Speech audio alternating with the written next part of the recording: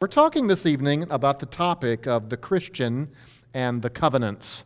And by that, the covenants, I mean the major covenants that God enacts with people in the pages of the Bible. Now, the first question that comes up is, why on earth are we studying that on this hot summer evening? What triggers our study of this topic? And the immediate thing is that a few weeks ago, we were studying out of the book of 1 Samuel, and I think it was a 4 or 5 week series on how David was protected by covenant, that David and Jonathan had made a special covenant with each other, and the Lord used that to preserve David's life after Saul's attempts to do him in. That is in particularly 1 Samuel chapter 20.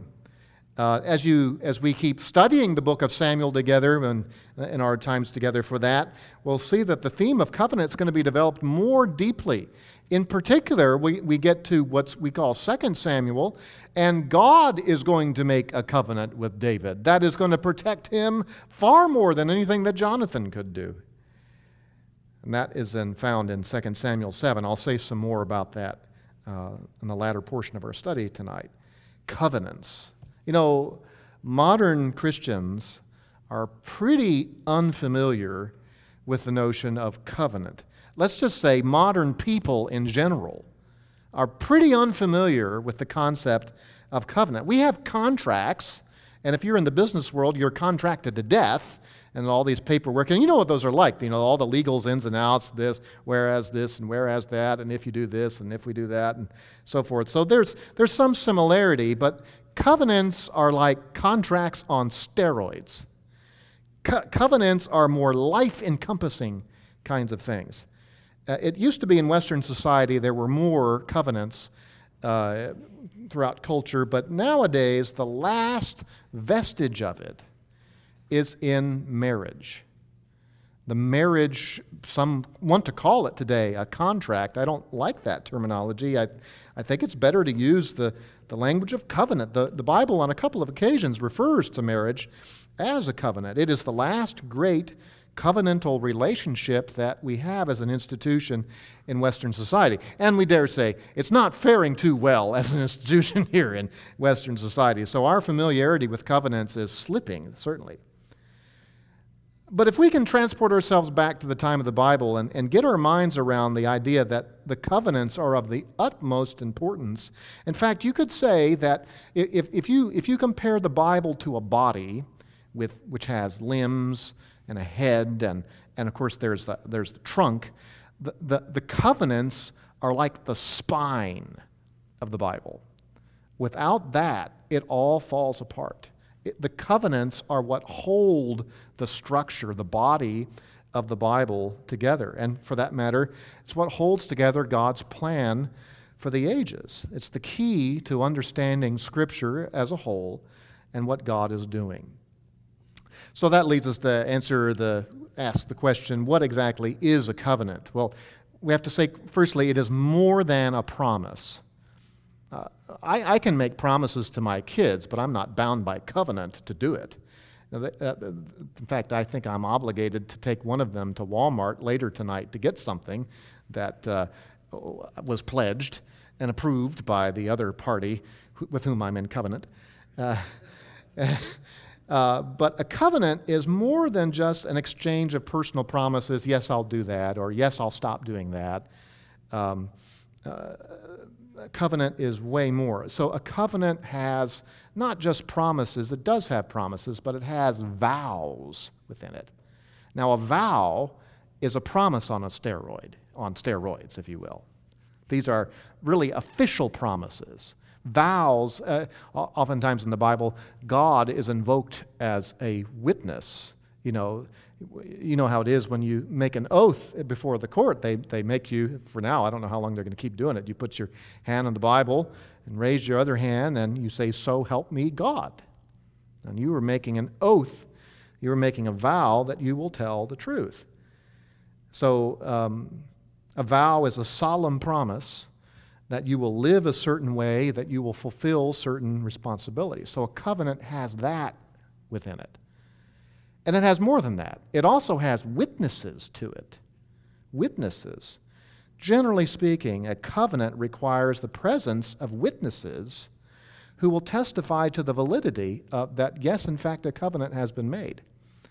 And I know I'm a broken record when I use this example, but I love some of the wording of the Book of Common Prayer from the Anglican Church. I'm no fan of Anglicanism as a whole, but the marriage ceremony, the traditional words that are falling more and more out of use now, but dearly beloved, we are gathered today in the presence of who? The presence of God and who? These witnesses, these fancily dressed people up here, to join together this man and this woman in holy matrimony. So a covenant is going to be enacted, God is witness, and these humans are witnesses. And that's one of the components of even a biblical covenant. Now, one thing that's different about some of the covenants that God makes is that sometimes the witnesses that he uses are not conventional. For instance, on a number of occasions, he says, I call heaven and earth as witness. And often is to witness against you that you're breaking the covenant that you made before. Nonetheless, the idea of there being witnesses to the covenant is quite common. When Israel came out of Egypt and they make a great covenant with God at Mount Sinai, they were entering into a relationship that had some legal familiarity to them. Some of the nations around about them, let's say if you were a king in one of the northern empires, when he would conquer they would conquer smaller nations, they would actually enact a covenant with them. And the conquered nation would agree to supply taxes, and the conquering king would agree to care for them and provide for their needs and not to lord it over them. And witnesses were brought in to verify that an actual covenant like this had been made. And so Israel was familiar with these sorts of things on a large national sort of scale. All right, so it's more than a promise. A covenant has vows. It has witnesses, which, by the way, this is one of the reasons why marriage is more than just two people promising something to each other. You know, it's more than just, well, I love you and I'll be with you forever, you know, and ditto, I'll do the same. And you know, there needs to be witnesses to affirm that this sort of solemn vow and covenant has been enacted. All right, that little sidebar is over. So it's more than a promise. It has vows, it has witnesses, and it usually has a ceremony or some sort of symbolic thing attached to it. There's some sort of ceremony. It might be a sacrifice that's made. Or there might be some sort of a service that is enacted at the making of the covenant that formalizes it and solemnizes it. So in the marriage service, you know, the wedding is the point of enacting the covenant. And there are symbols associated. I'm wearing one of those on my finger. This is a symbol of the covenant that I'm in. And we'll see tonight as we talk about some of the biblical covenants that most of them have some sort of symbol associated with them too. Okay, turn over the inside of your handout, and we're still in the introduction. That's why we're not in any passages. I'll tell you this, though. If you want to turn to our first passage, which we'll get to in a page or two, it's going to be in Genesis chapter 8. But let me say also that this topic is not about what sometimes is called covenant theology. Covenant theology is the name of a system of understanding the Bible. It's a view of the Scripture that is held by Bible-believing people, mostly Reformed people, for whom we're very indebted for a lot of their good work and their stands on many things, but I'm not talking tonight about covenant theology. Many folks who identify as Reformed, and this is typically churches that are Presbyterian or Dutch Reformed or things like that, will often assert that Reformed theology is the same thing as covenant theology. Now, sort of in the circles that we're in, sometimes we have popular Bible teachers who will say, well, you know, as I've been teaching Reformed teaching and all that, and some of the really Reformed people sort of snicker and think, you're not Reformed. You don't hold to covenant theology. Now, we teach aspects of Reformed theology. That is, we have a high view of God's sovereignty. but we don't advocate what is covenant theology. I don't want to spend a lot of time on it, but I have listed out there 3 points about what covenant theology is.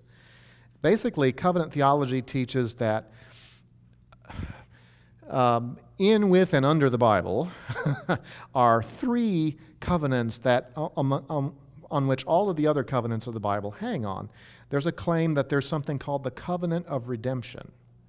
And the argument goes that in eternity past, God the Father and God the Son covenanted with each other, that the Son would give his life as a sacrifice to redeem the chosen people, and that the Father would give those chosen people to his Son as an everlasting reward, and he would be given a name above every name. Now, certainly there's an agreement between an understanding between Father and Son for that to take place, but I can't find a spot in the Bible that's actually said that there was a covenant that was made. Nonetheless, this is a major point. Then there's the covenant of works.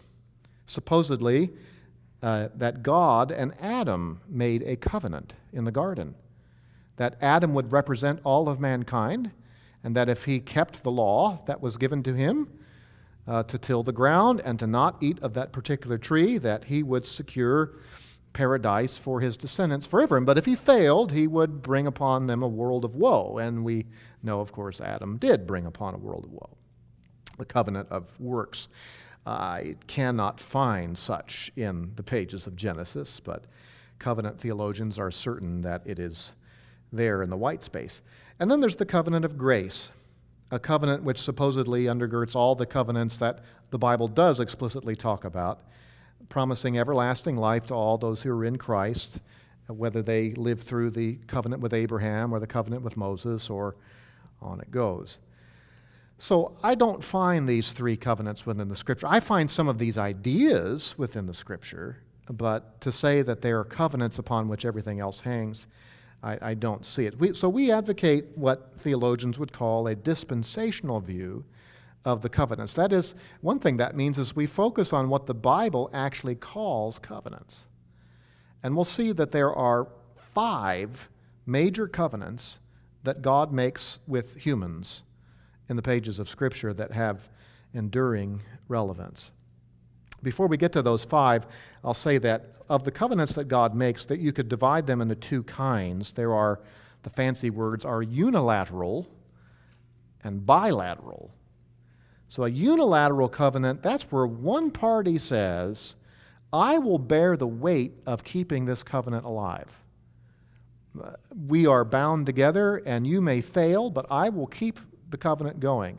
I myself will maintain it. The other party's faithfulness is not required for it to be alive. Most of the covenants that God makes in the Bible are unilateral. Then there are bilateral covenants. This is where both parties promise and vow to keep the terms of the covenant and to face the consequences if they don't.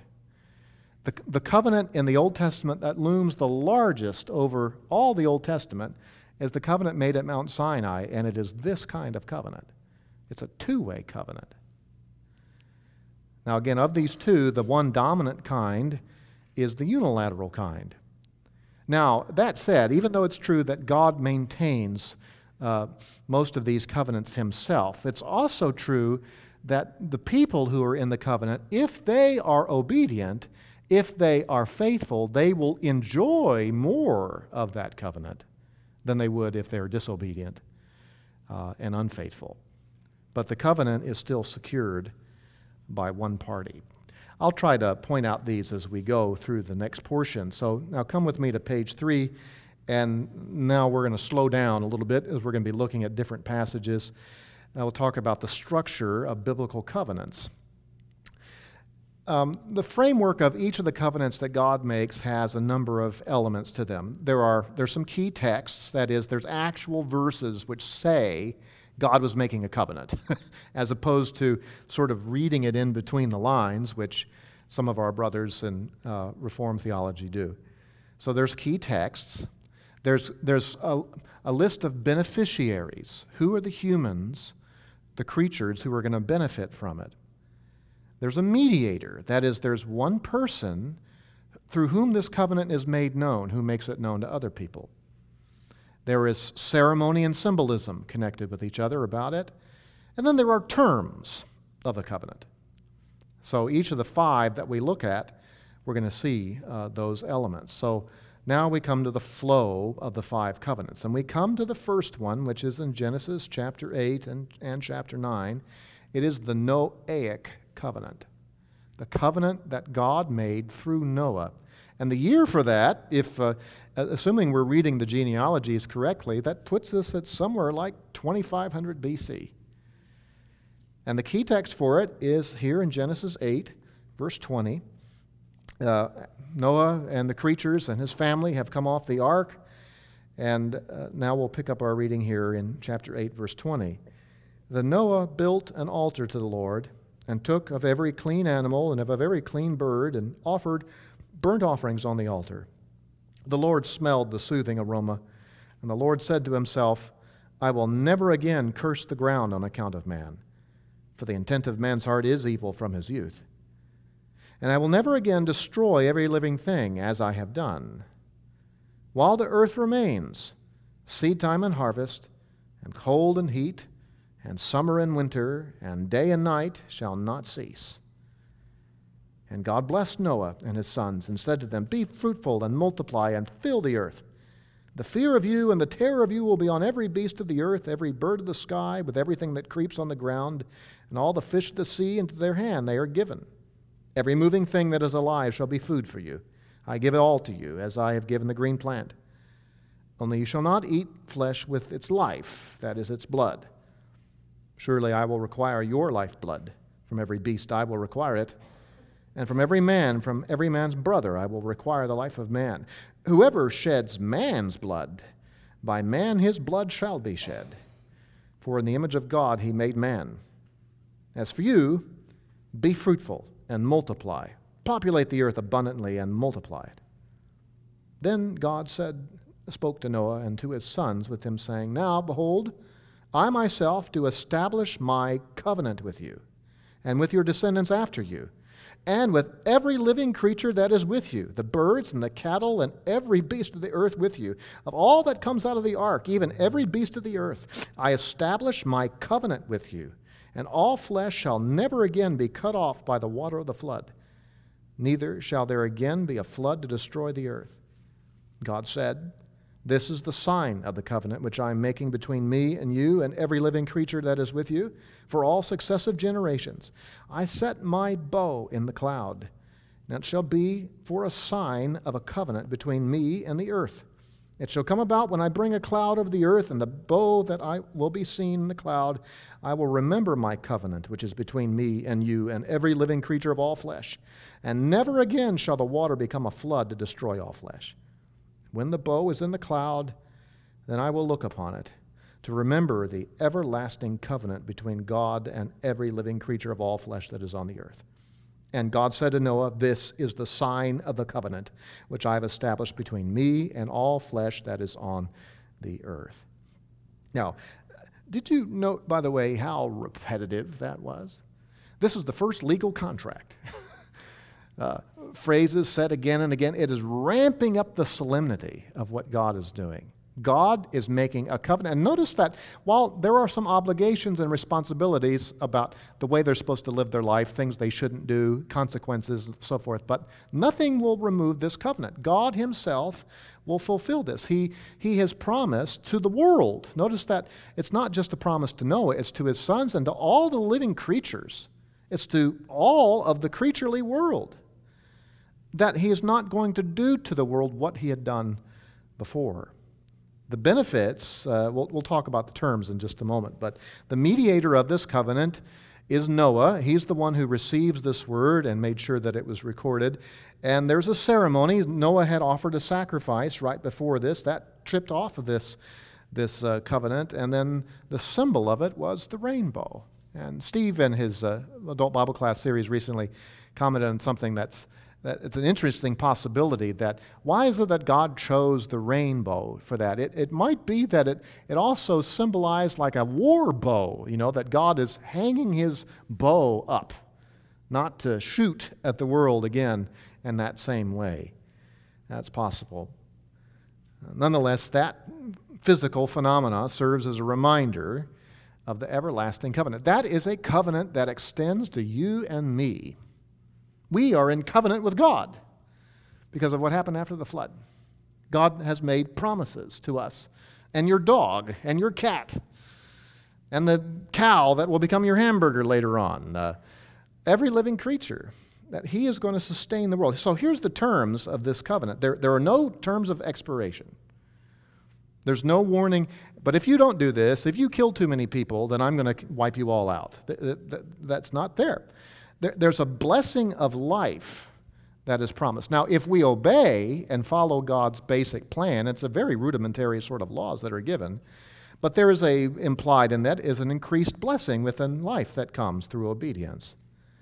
The promises are mostly about God is going to maintain the regularity of the seasons. You know, the flood was utterly disruptive. Nothing was normal after that. It didn't not normal rain. I mean, you couldn't tell if it was night or day. You couldn't tell what time of year it was. And then even after the water subsided, it took months and months and months before there was any normality.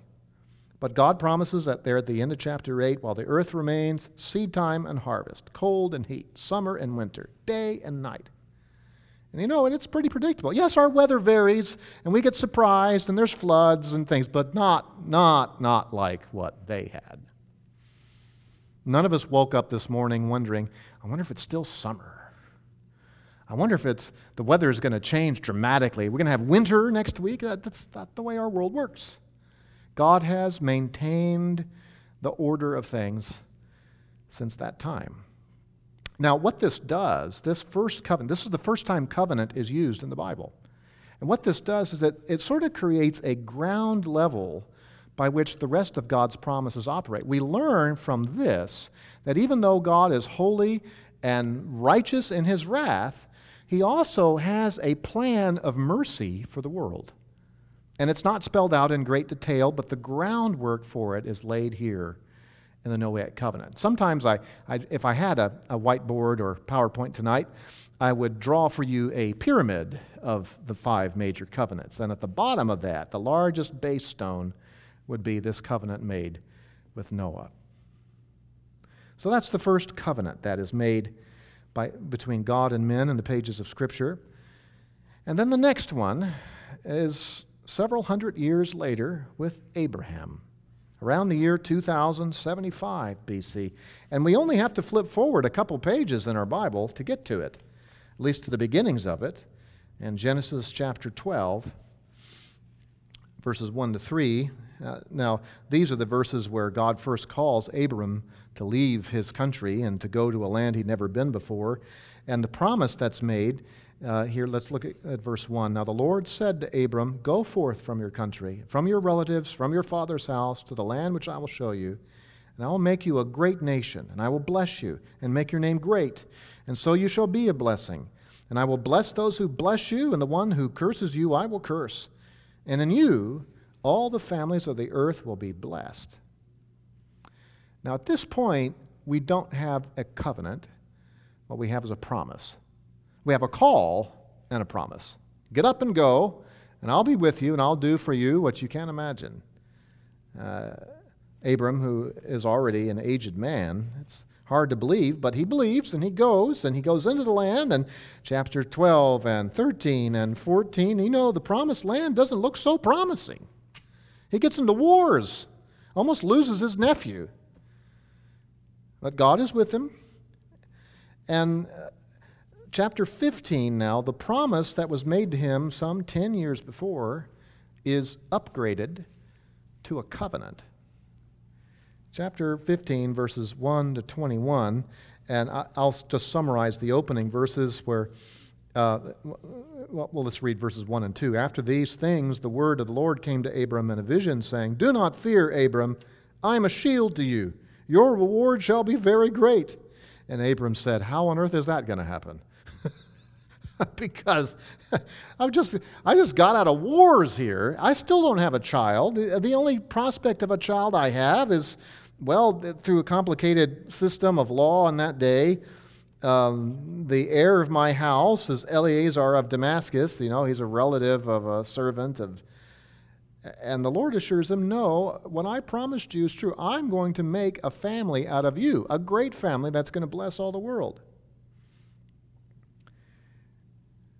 So come with me to verse 7. He said to him, I am the Lord who brought you out of Ur of the Chaldeans to give you this land to possess it. He said, Oh, Lord God, how may I know that I will possess it? So he said to him, Bring me a 3-year-old heifer, a 3-year-old female goat, a 3-year-old ram, a turtle dove, and a young pigeon. Then he brought all these to him and cut them in two and laid each half opposite the other, but he did not cut the birds. The birds of prey came down upon the carcasses, and Abram drove them away. Now when the sun was going down, a deep sleep fell upon Abram, and behold, terror and great darkness fell upon him.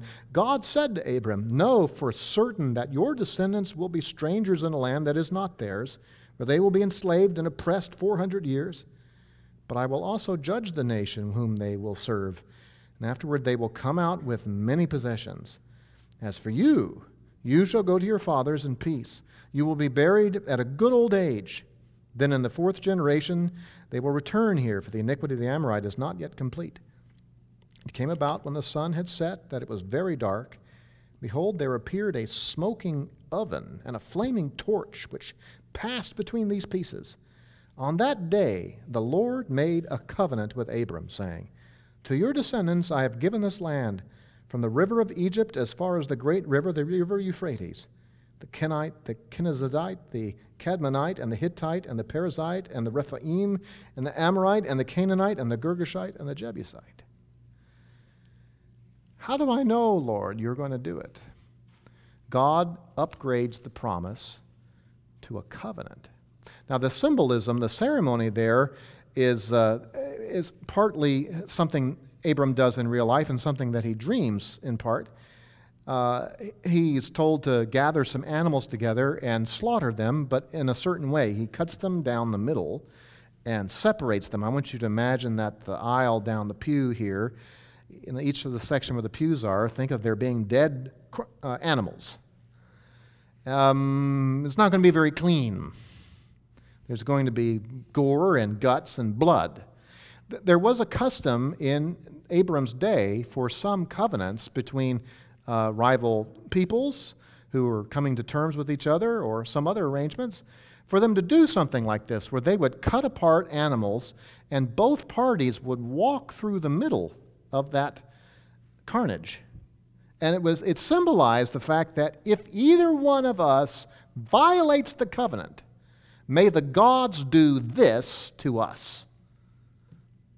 It was a very visual way of thinking about the terms of their agreement they were doing. But in this covenant arrangement, notice that this vision of God as this burning oven goes through it himself. Abram's not allowed to walk through it. God is vouchsafing this whole covenant arrangement by himself. I will see to it. So for the terms of this, there is no expiration. The promise is that blessing there is to be increased blessing if he obeys, and there's also implied here that your offspring, there's going to be periods where they're not going to experience a lot of blessing, but I'm going to bring them back. I'll bring them to this land. They will possess the land. They will have a great seed, and they will be a blessing to all the nations. Those promises that are here put in the form of a covenant are repeated by the Lord several times more in Abram's life, and they're reiterated to Isaac and reiterated to Jacob, as well as to Joseph, as the centuries go on. It's not in this chapter, but a little bit later, chapter 17, the Lord tells Abram that there is a sign of this covenant arrangement, and it's one that you wouldn't normally expect. It's the sign of circumcision. Abram hasn't had his son yet. And the Lord tests him, do you believe that I'll bring this about? And he says yes, and so he commands him at the age of 99 to get circumcised. I don't think that's going to help your chances on a physical level of having a child. But it's a test of faith, because the birth of Isaac is the Lord's doing. And so it becomes a perpetual sign for the descendants of Abraham, particularly the descendants who come down through Jacob, that is Israel, and the tribes, that their males are circumcised as a sign, as a symbol of receiving these promises made to Abraham. It's a great covenant. So if you think about our sketch here that I'm drawing in the air, the Noahic covenant is the base, and the very next thing put on that, a little more specific and narrow in its blessing, is the covenant made with Abraham. But there's a potential for, in the covenant of Abraham, for all the families of the earth to be blessed. It's part of God's intention to bring not just the physical blessing of not, still having winter and summer and seed and harvest and all that, but beyond that, to have a deep, rich blessing to life that is to be found through God's plan. Okay, now we come to the third time that God makes a covenant with man, and we need to go to the book of Exodus. There are, by the way, as you keep reading through Genesis, there are a number of other covenants made where people make covenants with each other. Abraham makes covenants with some of the kings of the region around about him, but the greatest covenants are the ones that God makes. And now we come to the Mosaic one. Now, I've put it intentionally in your handout. It's in gray text. That's because this is the only one of the five that has a opt-out clause. It's the only one that is intended to be a two-way covenant, to be bilateral. And in fact, this is the only of the covenants that expires. But ironically, this is the covenant that looms over the whole Old Testament. In fact, the name Old Testament is another older word for covenant. And in particular, it's thinking about this one. Because everything in Genesis and Exodus leads up to this point, and everything else in the Old Testament goes down the slope from here. 1446 is when Moses led Israel out of Egypt, and the first stop after they get past the Red Sea, the first real stop is Mount Sinai. And there is a long section about this covenant that God makes. And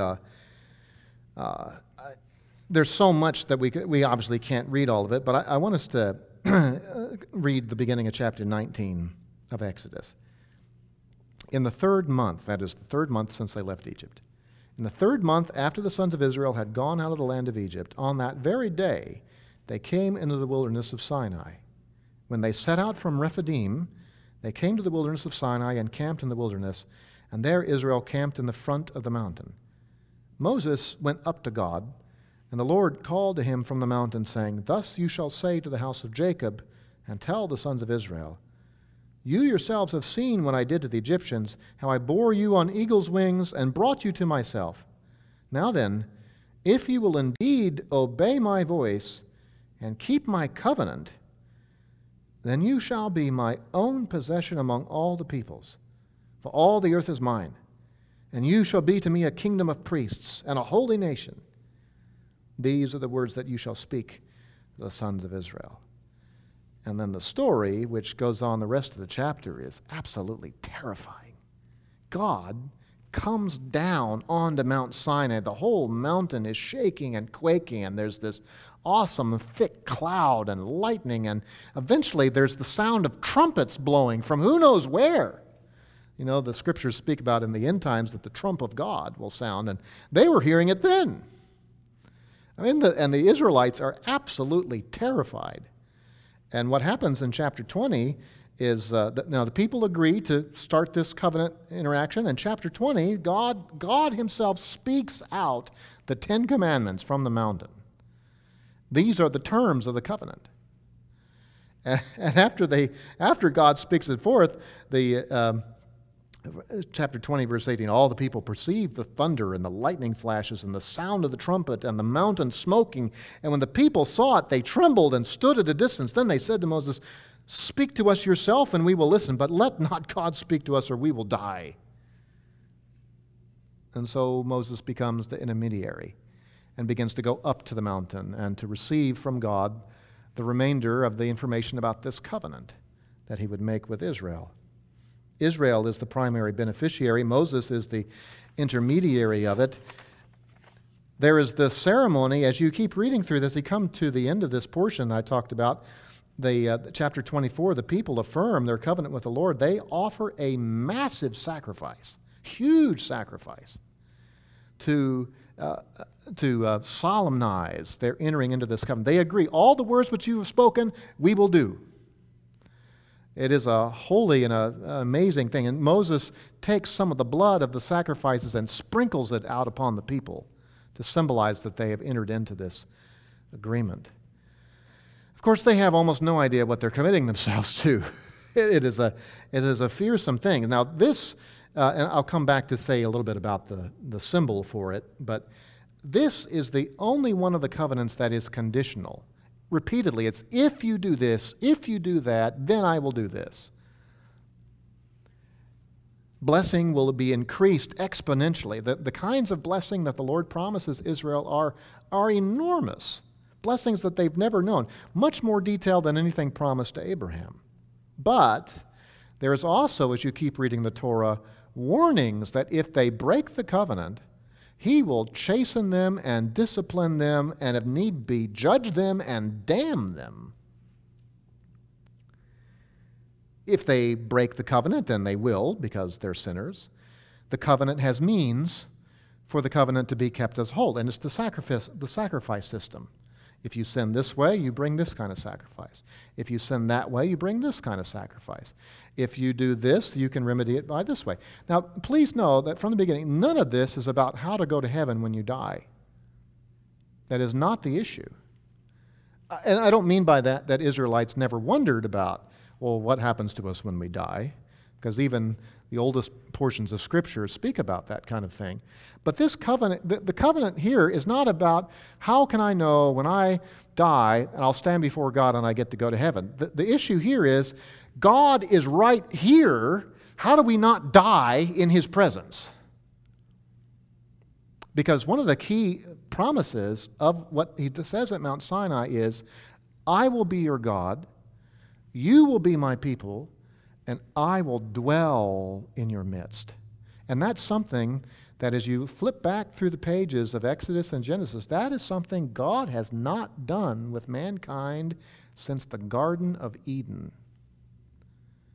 Now, God had been with people. There's references that God was with Abraham, God was with Joseph, but not in this kind of way. Just like God was on the mountain, He says in this covenant, I will be with you in the sanctuary and build for me a throne appropriate for that. The ark of the, and by the way, what's the name of that movable throne? It's part altar and part throne. What's it called? The Ark of the Covenant. And what's inside it? The 10 Commandments, which is the document of the covenant, the terms of the covenant itself. It is an exceedingly precious relationship that they have. It's not really about how to get to heaven, but believe me, after operating under that covenant for a while, you start to think about, maybe heaven's going to be better. How do we get to heaven because we're not making it here? This covenant is loaded with potential blessings, but loaded with potential curses. And it's 40 years later, when Moses is about to die, that he reiterates the covenant for the second generation of Hebrews, who the sons and daughters of those who had come out of Egypt. And he lays it all out. He gives them the 10 Commandments again. And the Lord speaks forth in the last couple months of Moses' life. The entire book of Deuteronomy comes from like the last 2 months of Moses' life. And Moses speaks forth all this long list of blessings. If you keep my law, this good thing will happen, and that good thing will happen, and the other good thing will happen. But if you break my law, and by break we mean forsake it, and don't use the means that God is to make things right, then this calamity will come on you, and that calamity, and ultimately you will lose the land that I brought you into. I'll give it to another people, and I will not dwell in your midst. That is the curses of the covenant. That is what operates over the pages of the Old Testament. The rest of the Old Testament is mostly, not entirely, but it is mostly writings that come out of Israel's failure to keep the covenant.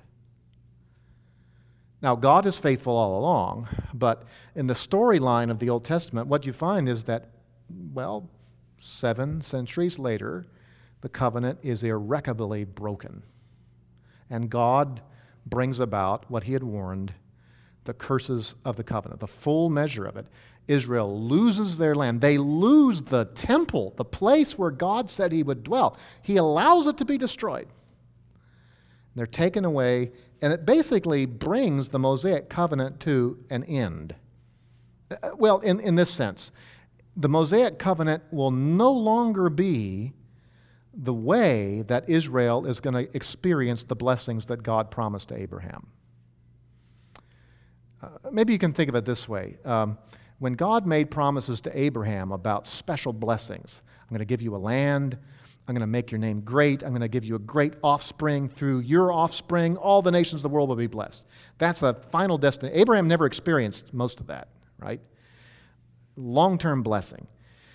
The covenant that God made at Mount Sinai is like a bus. And Israel gets on the bus to go down the road paved for Abraham. And most of the Old Testament is the story of Israel wrecking the bus again and again and again. And it finally comes to the point that there is no way we're going to get down the road on this method. So after the curses of the covenant are brought in full, the Israelites, the Jews, are waiting for God to do the next thing, for him to bring about, which is the fifth covenant we'll look at in just a moment, the new covenant, which was promised even by Moses.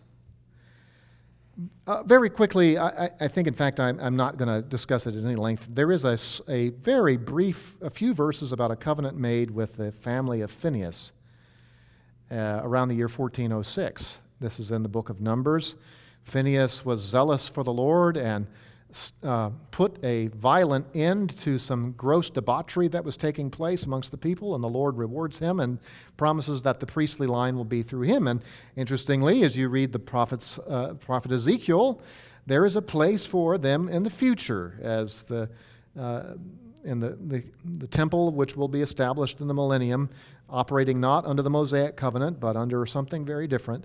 There will be a place for them within that. And this one's different. It doesn't have a symbol to it. There's no ceremony apart from a prophetic announcement. And for that reason, some theologians don't include this in one of the major five. But I mention it because it is a covenant God makes with a person and their families. But I want us to think lastly about the new covenant, which I would say was enacted in the year 32 A.D. or thereabouts, when Jesus was on the cross. Now, this is a covenant that was prophesied about even by Moses.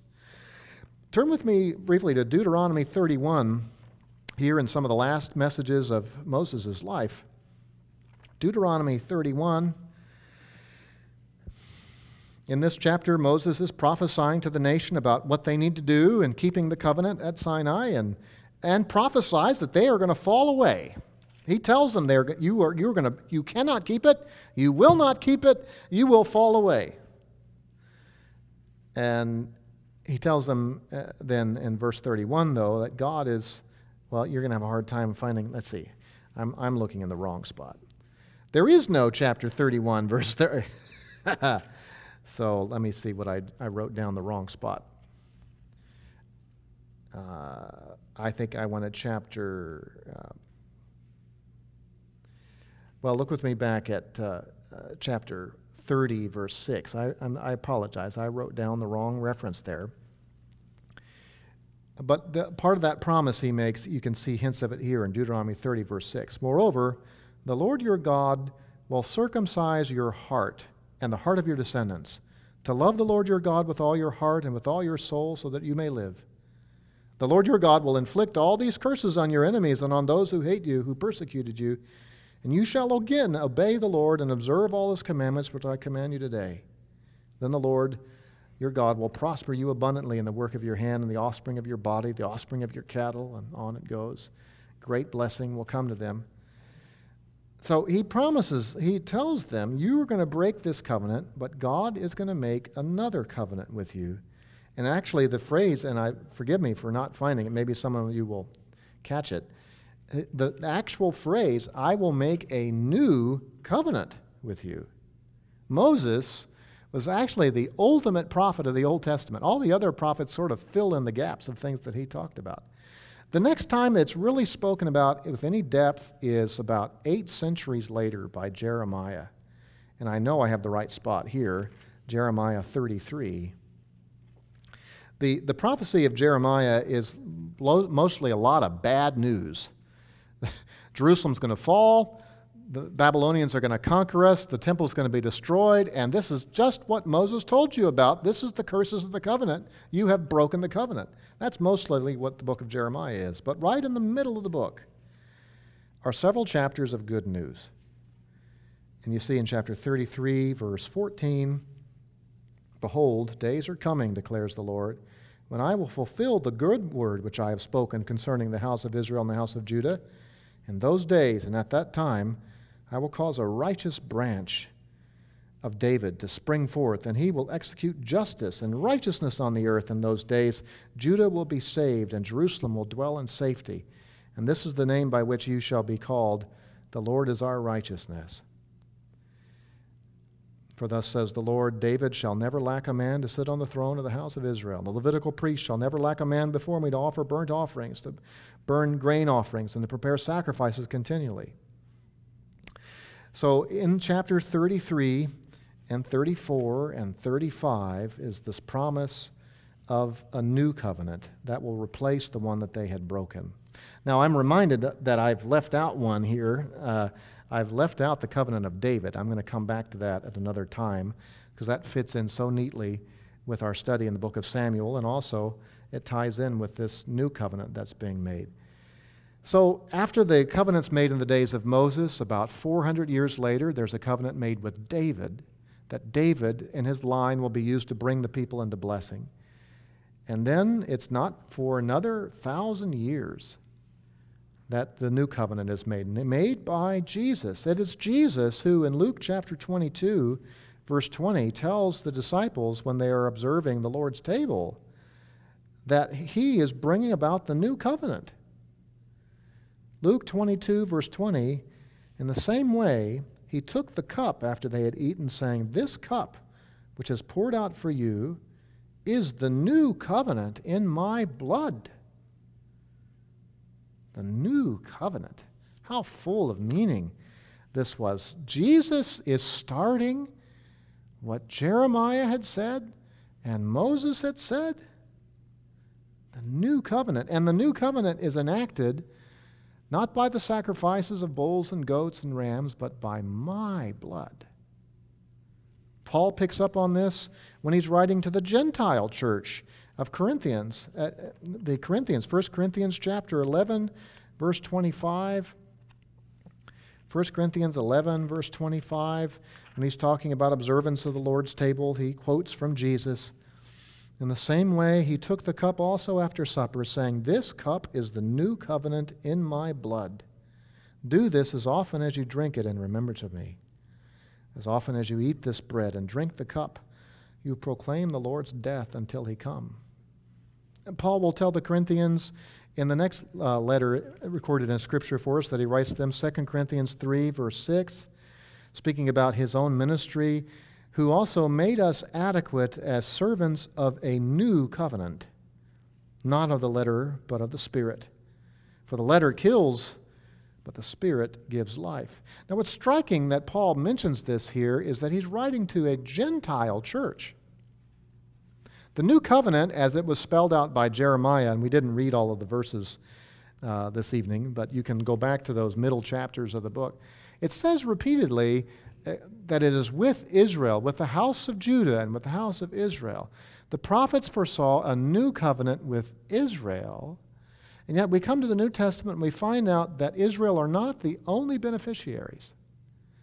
They are not replaced in any way, but there is room for Gentiles to be made beneficiaries of that covenant.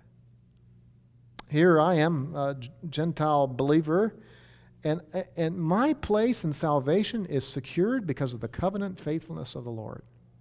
Jesus cut a covenant with God, and I am one of the beneficiaries, as well as there will be one day a generation of Jews who will come to know the Lord. And as Paul says, and so all Israel will be saved. There's no expiration to this covenant. There's no opt-out clause. There's no you break it, you pay for it clause. Yes, if I obey and walk in the Lord, there is greater blessing. There is greater enjoyment. But this is such a new covenant. There's a new heart promised and a new relationship with God. And it's through this covenant that all the great promises that have been made before, through Noah, to Abraham, skipping over the promises made to Moses, because that one is defunct. The promises made to David about his heir who would bring about the glorious kingdom, all of that comes to fulfillment through the new covenant. So the new covenant, one last note there, has been initiated. That is, it started, but most of the primary beneficiaries have not been enrolled yet. Most of the Jews to whom the covenant was offered have rejected it. So there's a phase of the new covenant that's operating right now. We're a part of it by grace, by faith in the Messiah. And there's another phase coming when the Lord comes, and there'll be a whole generation of Hebrews who will turn unto the Lord. Well, there is way, way, way more that I could say, should say, and I will say some more later on, particularly about the covenant made with David. But this has given us a good overview, I think, this evening of the 5 or 6 major covenants God makes in Scripture. Join me in prayer, would you? We thank you, our God, for being a covenant-keeping God, for being faithful, doing all that you've promised to do, even when we're undeserving of it.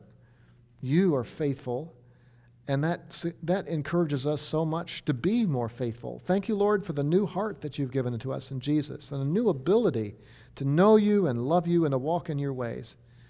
May we take full advantage of all the graces that are ours in him and look forward to that which is yet to come when our Savior comes again and the fullness of the covenant with David is seen as our good King Jesus reigns. Until then, may he have complete control of our lives. We ask it in the name of Christ.